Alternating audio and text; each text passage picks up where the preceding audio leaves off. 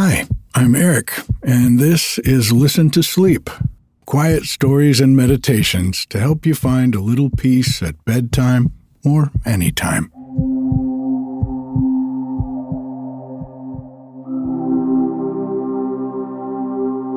Well, we have been having a lot of rain out here in California this week.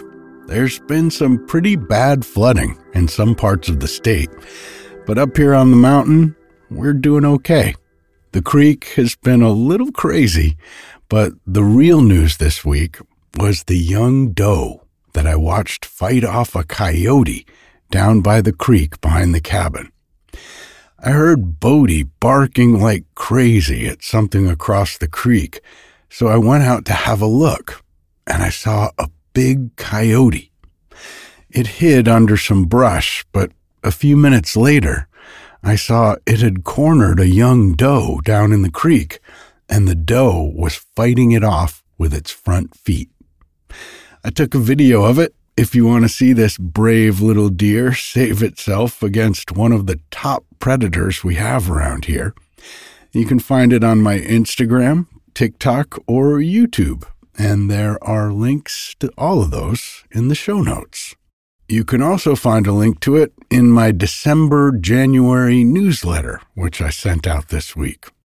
I just couldn't quite get it together to write the newsletter last month, so I made this one jam-packed with lots of good stuff and a free audiobook download. If you haven't already signed up for my free newsletter, you can read it and subscribe by going to the newsletter page on listentosleep.com or by clicking the link in the show notes.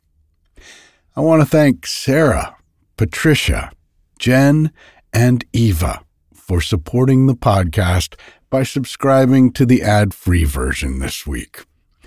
Your support is what allows me to be your bedtime storyteller and meditation guide. We have just about 600 supporters now, and I sure would appreciate it if you could help me reach my goal of 1,000 supporters by this summer. When you support the podcast for just $5 a month, you'll get every episode without any ads a day earlier, along with an extra subscriber-only episode every week. You can join on the website at listentosleep.com or by clicking the link in the show notes. Tonight's story is an old German fairy tale about a good princess and an evil queen.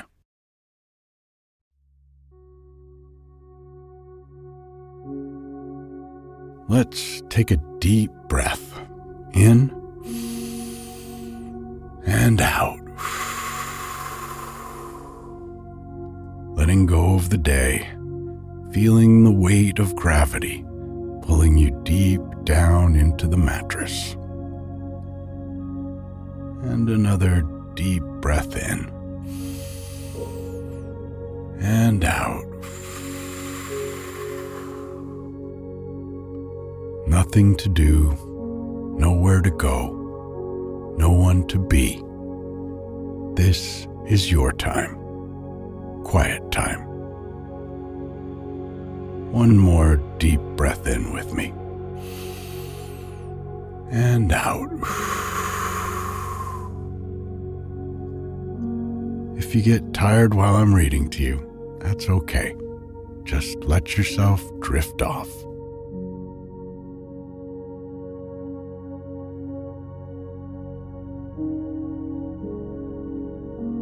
Geirlaug, the King's Daughter.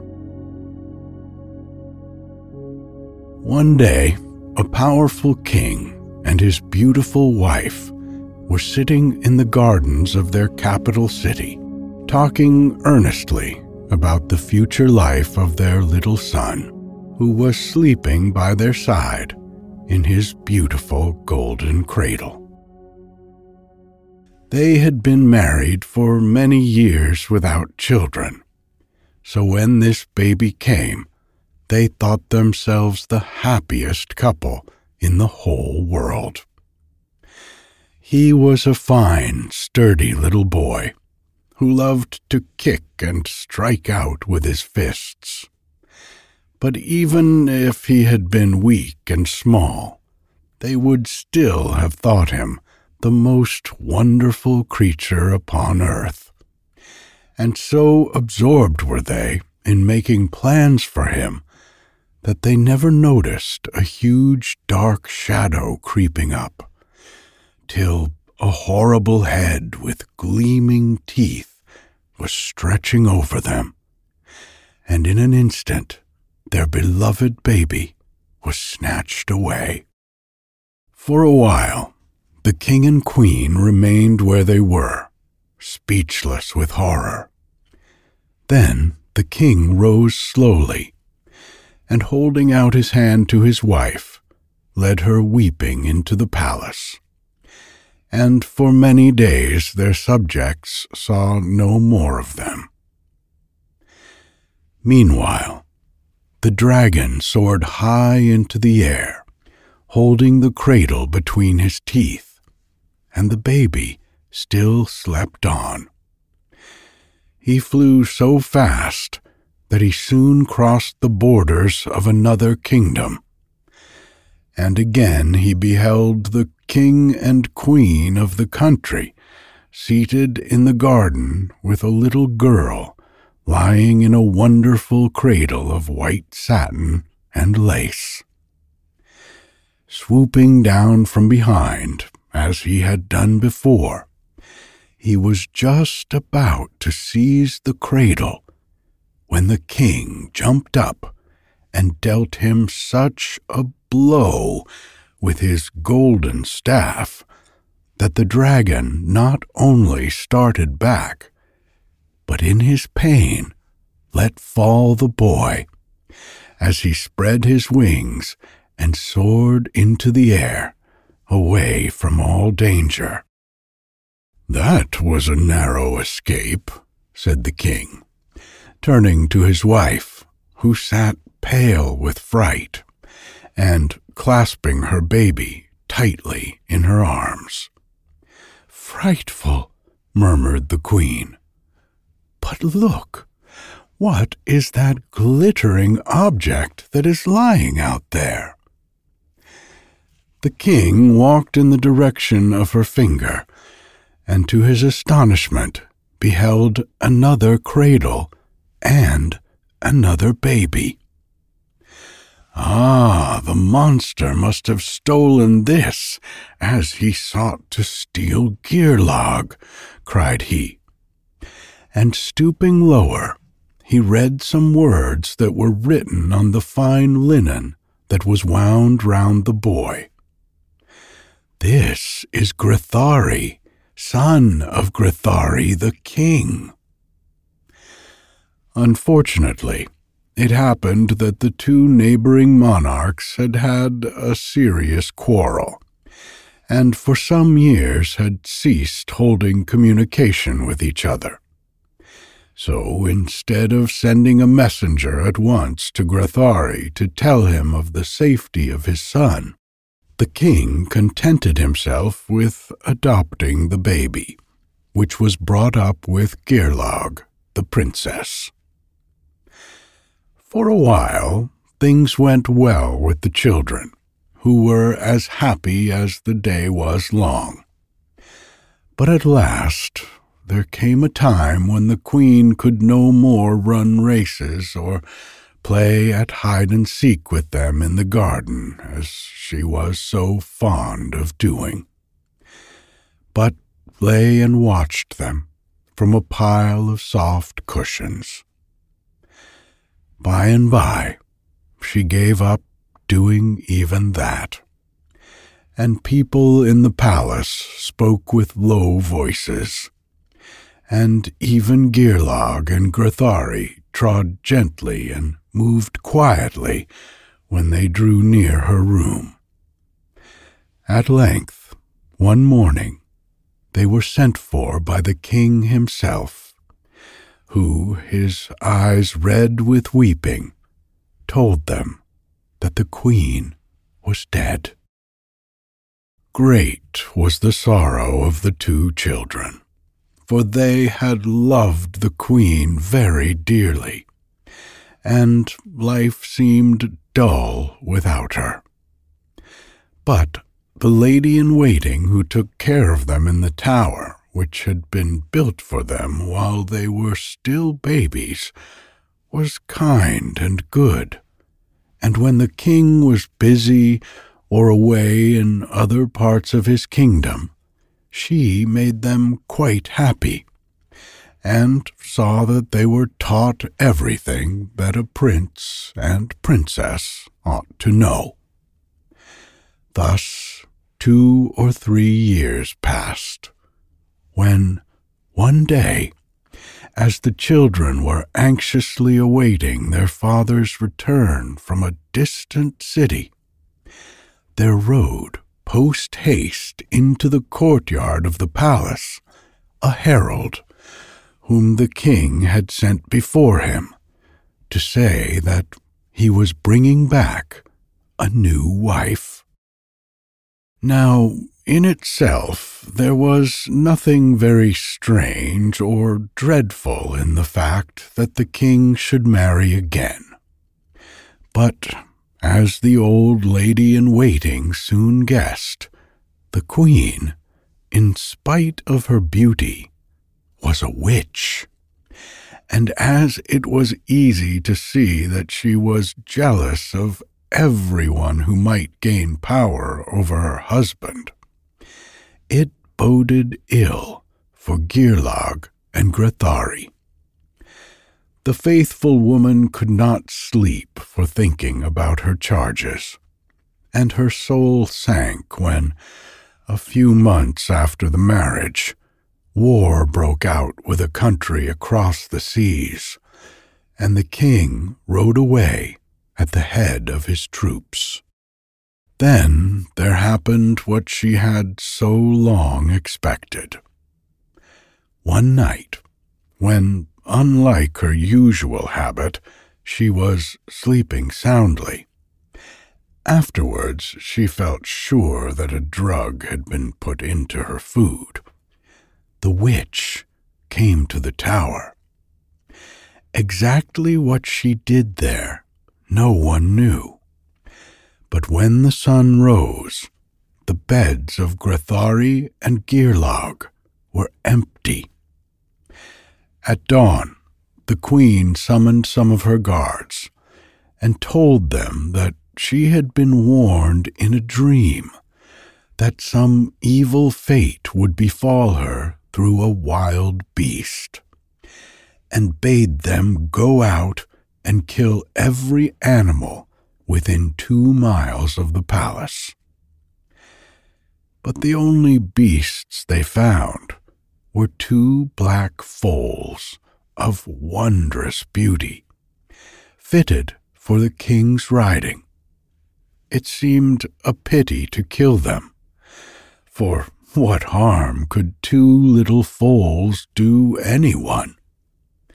So they let them run away, frisking over the plain, and returned to the palace. "Did you see nothing? Really nothing?" asked the queen, when they again appeared before her. "Nothing, your majesty," they replied. But the queen did not believe them, and when they were gone, she gave orders to her steward that at supper the guards should be well plied with strong drink, so that their tongues should be loosened, and further that he was to give heed to their babble, and report to her whatever they might let fall.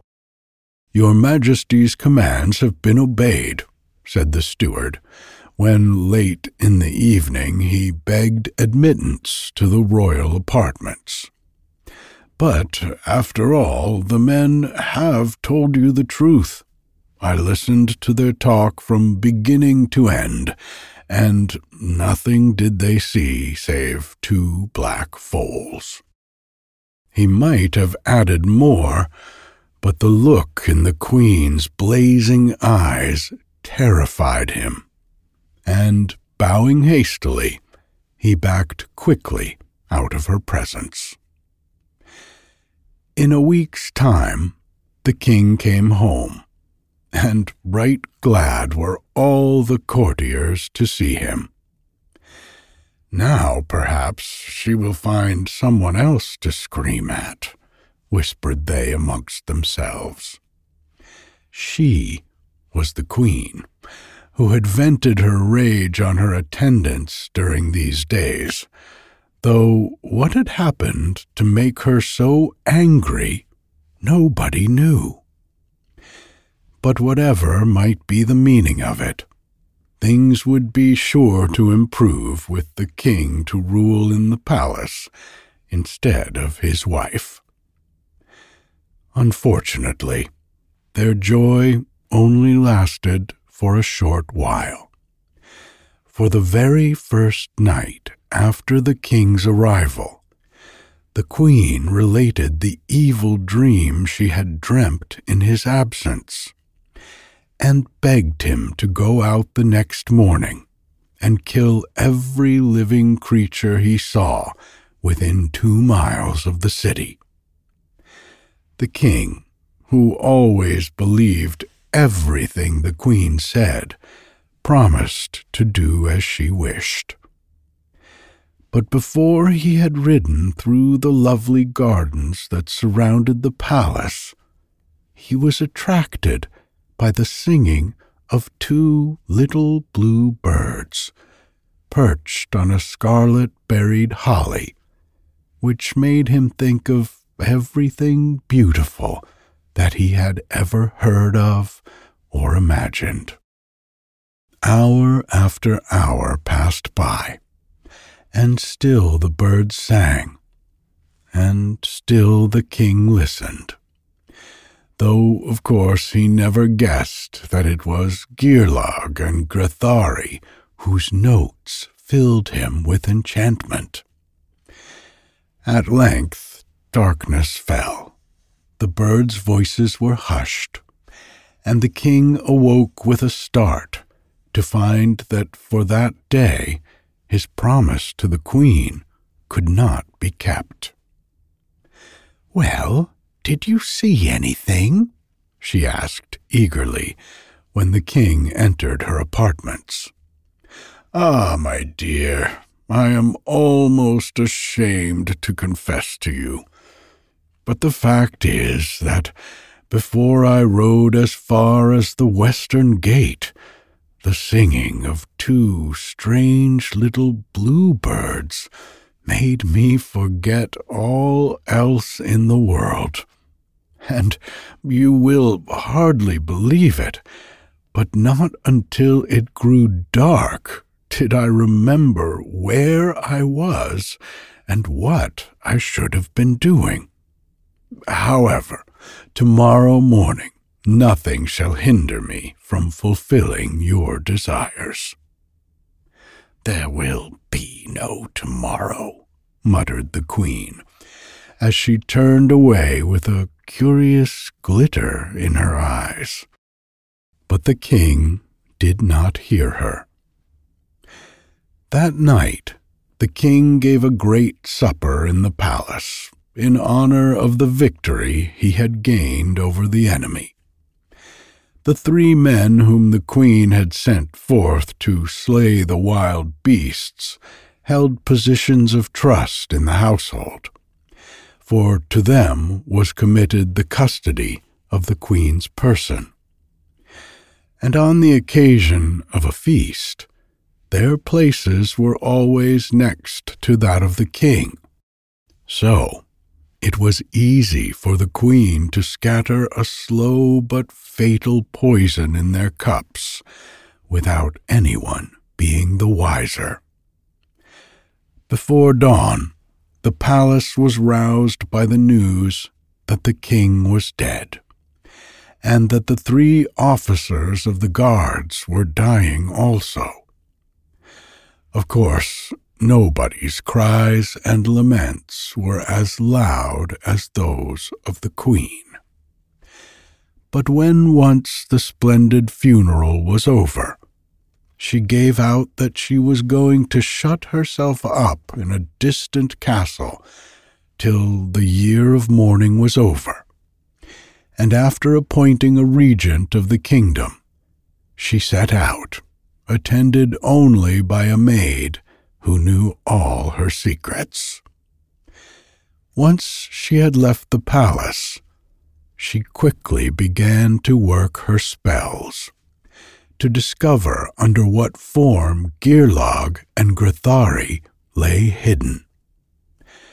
Happily, the princess had studied magic under a former governess, so was able to fathom her stepmother's wicked plot, and hastily changed herself into a whale, and her foster brother into its fin. Then the queen took the shape of a shark and gave chase. For several hours, a fierce battle raged between the whale and the shark. First, one of the combatants got the better, and then the other. But at length it became plain to the crowd of little fishes gathered round to watch that the victory would be to the whale. And so it was.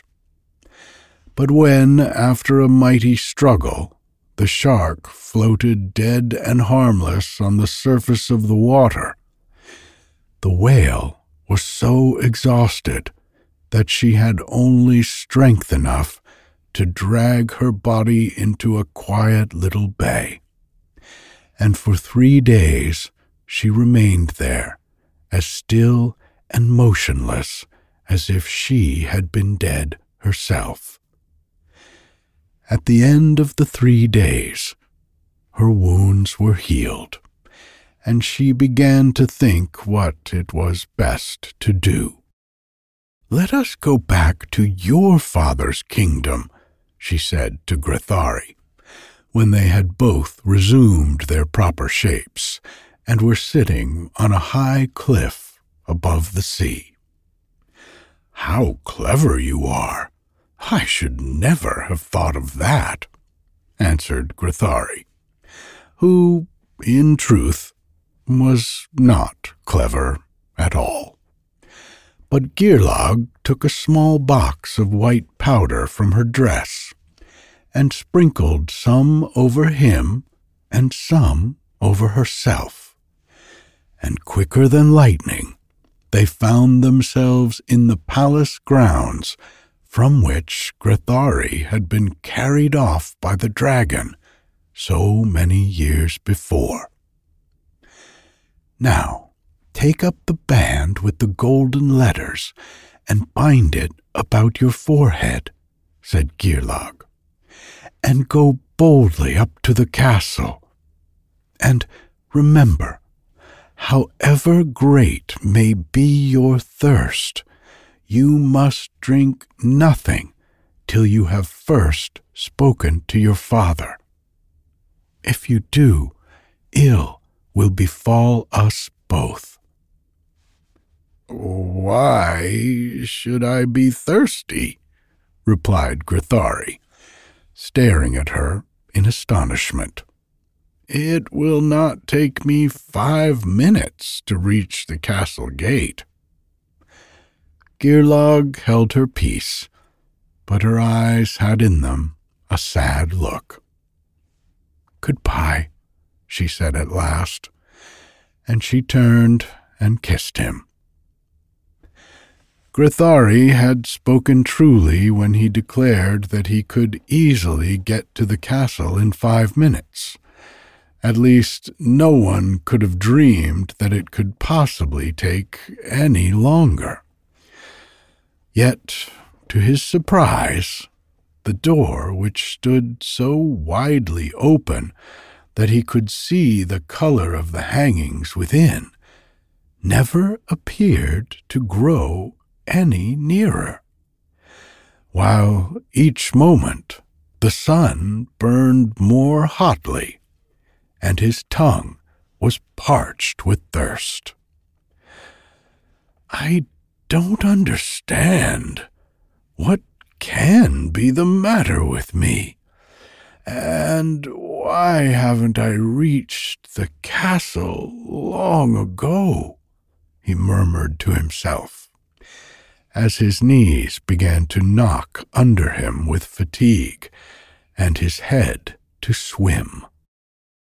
For a few more paces he staggered on blindly, when suddenly the sound of rushing water smote upon his ears, and in a little wood that bordered the path he beheld a stream falling over a rock. At this sight his promise to Geirlaug was forgotten. Fighting his way through the brambles that tore his clothes, he cast himself down beside the fountain, and seizing the golden cup that hung from a tree, he drank a deep draught. When he rose up, the remembrance of Geirlaug and of his past life had vanished, and instead something stirred dimly within him at the vision of a white-haired man and woman who stood in the open door with outstretched hands. "Grethari, Grethari, so you have come home at last," cried they. For 3 hours Geirlaug waited in the spot where Grethari had left her, and then she began to understand what had happened. Her heart was heavy, but she soon made up her mind what to do, and pushing her way out of the wood, she skirted the high wall that enclosed the royal park and gardens, till she reached a small house where the forester lived with his 2 daughters. "Do you want a girl to sweep and to milk the cows?" asked she, when one of the sisters answered her knock. "Yes, we do, very badly. And as you look strong and clean, we will take you for a servant if you like to come," replied the young woman. "But first, what is your name?" "Lauphertha," said Geirlaug quickly, for she did not wish anyone to know who she was. And following her new mistress into the house, she begged to be taught her work without delay. And so clever was she that, by and by, it began to be noised abroad that the strange girl who had come to live in the forester's house had not her equal in the whole kingdom for skill as well as beauty. Thus the years slipped away, during which Geirlaug grew to be a woman. Now and then she caught glimpses of Grethari as he rode out to hunt in the forest. But when she saw him coming, she hid herself behind the great trees, for her heart was still sore at his forgetfulness. One day, however, when she was gathering herbs, he came upon her suddenly, before she had time to escape. Though as she had stained her face and hands with mud and covered her beautiful hair with a scarlet cap, he did not guess her to be his foster sister. "What is your name, pretty maiden?" asked he. "Lauphertha," answered the girl with a low curtsy. "Ah, it is you, then, of whom I have heard so much," said he. "You are too beautiful to spend your life serving the forester's daughters. Come with me to the palace, and my mother, the queen, will make you one of her ladies in waiting." "Truly, that would be a great fortune," replied the maiden. "And if you really mean it, I will go with you. But how shall I know you are not jesting?" "Give me something to do for you, and I will do it, whatever it is," cried the young man eagerly. And she cast down her eyes and answered, "Go to the stable and bind the calf that is there, so that it shall not break loose in the night and wander away. For the forester and his daughters have treated me well, and I would not leave them with aught of my work still undone." So Grithari set out for the stable where the calf stood, and wound the rope about its horns. But when he had made it fast to the wall, he found that a coil of the rope had twisted itself round his wrist, and pull as he might, he could not get free. All night he wriggled and struggled till he was half dead with fatigue. But when the sun rose, the rope suddenly fell away from him, and very angry with the maiden, he dragged himself back to the palace. "She is a witch," he muttered crossly to himself, "and I will have no more to do with her." And he flung himself on his bed and slept all day.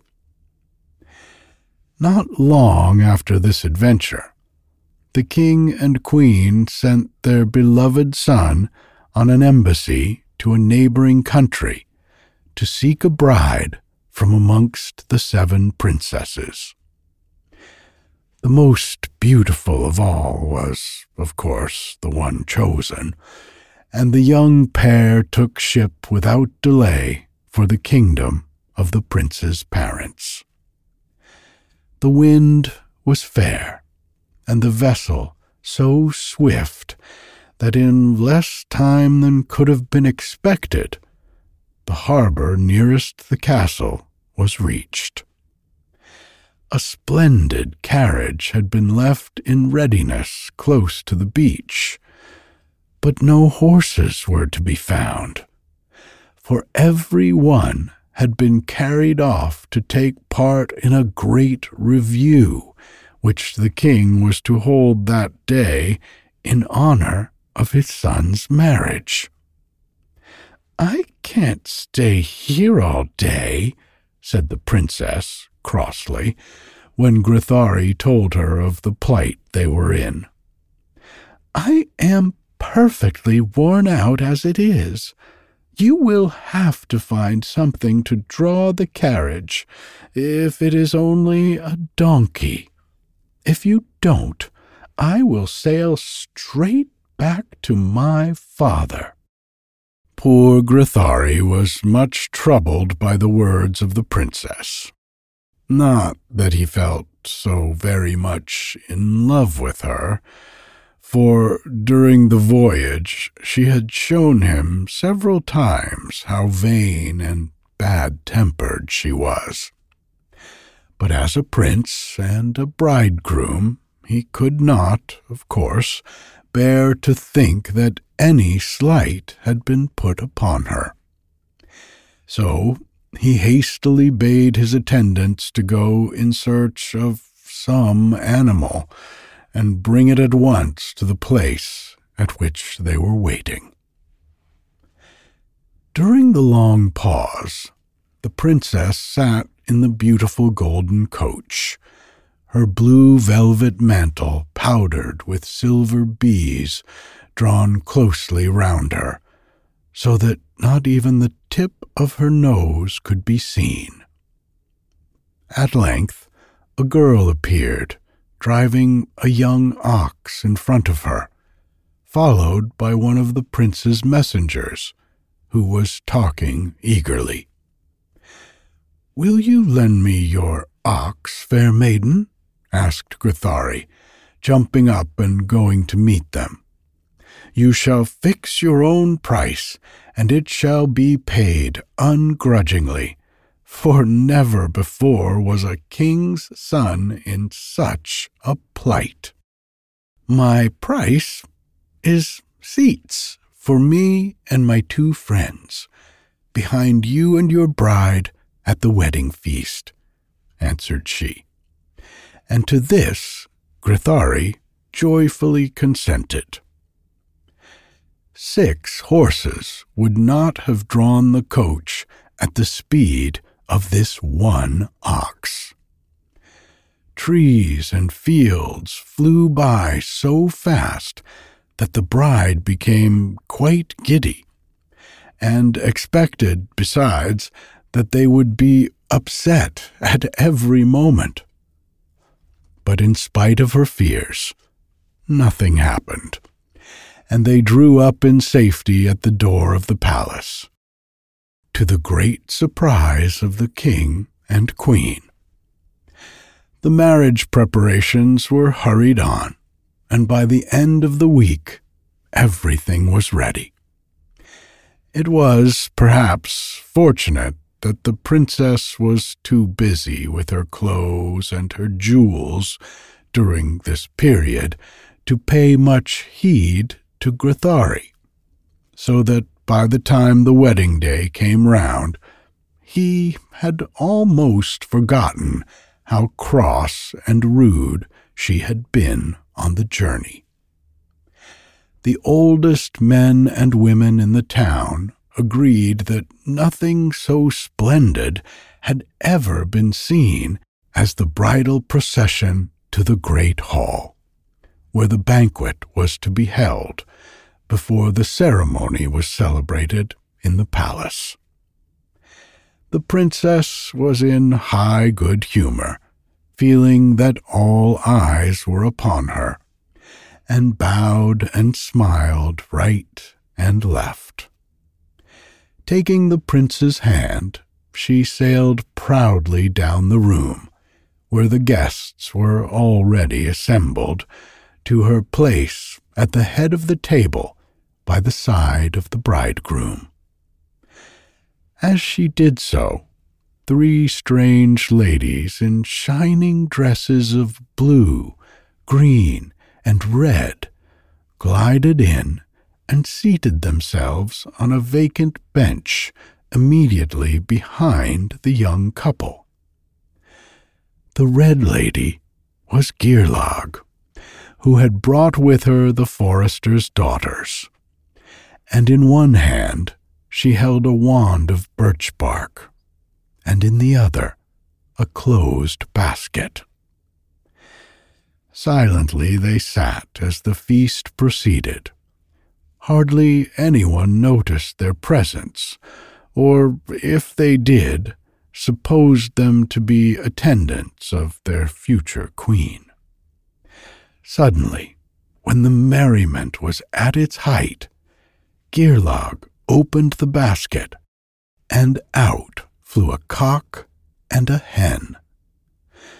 To the astonishment of everyone, the birds circled about in front of the royal pair, the cock plucking feathers out of the tail of the hen, who tried in vain to escape from him. "Will you treat me as badly as Grithari treated Geirlaug?" cried the hen at last. And Grithari heard, and started up wildly.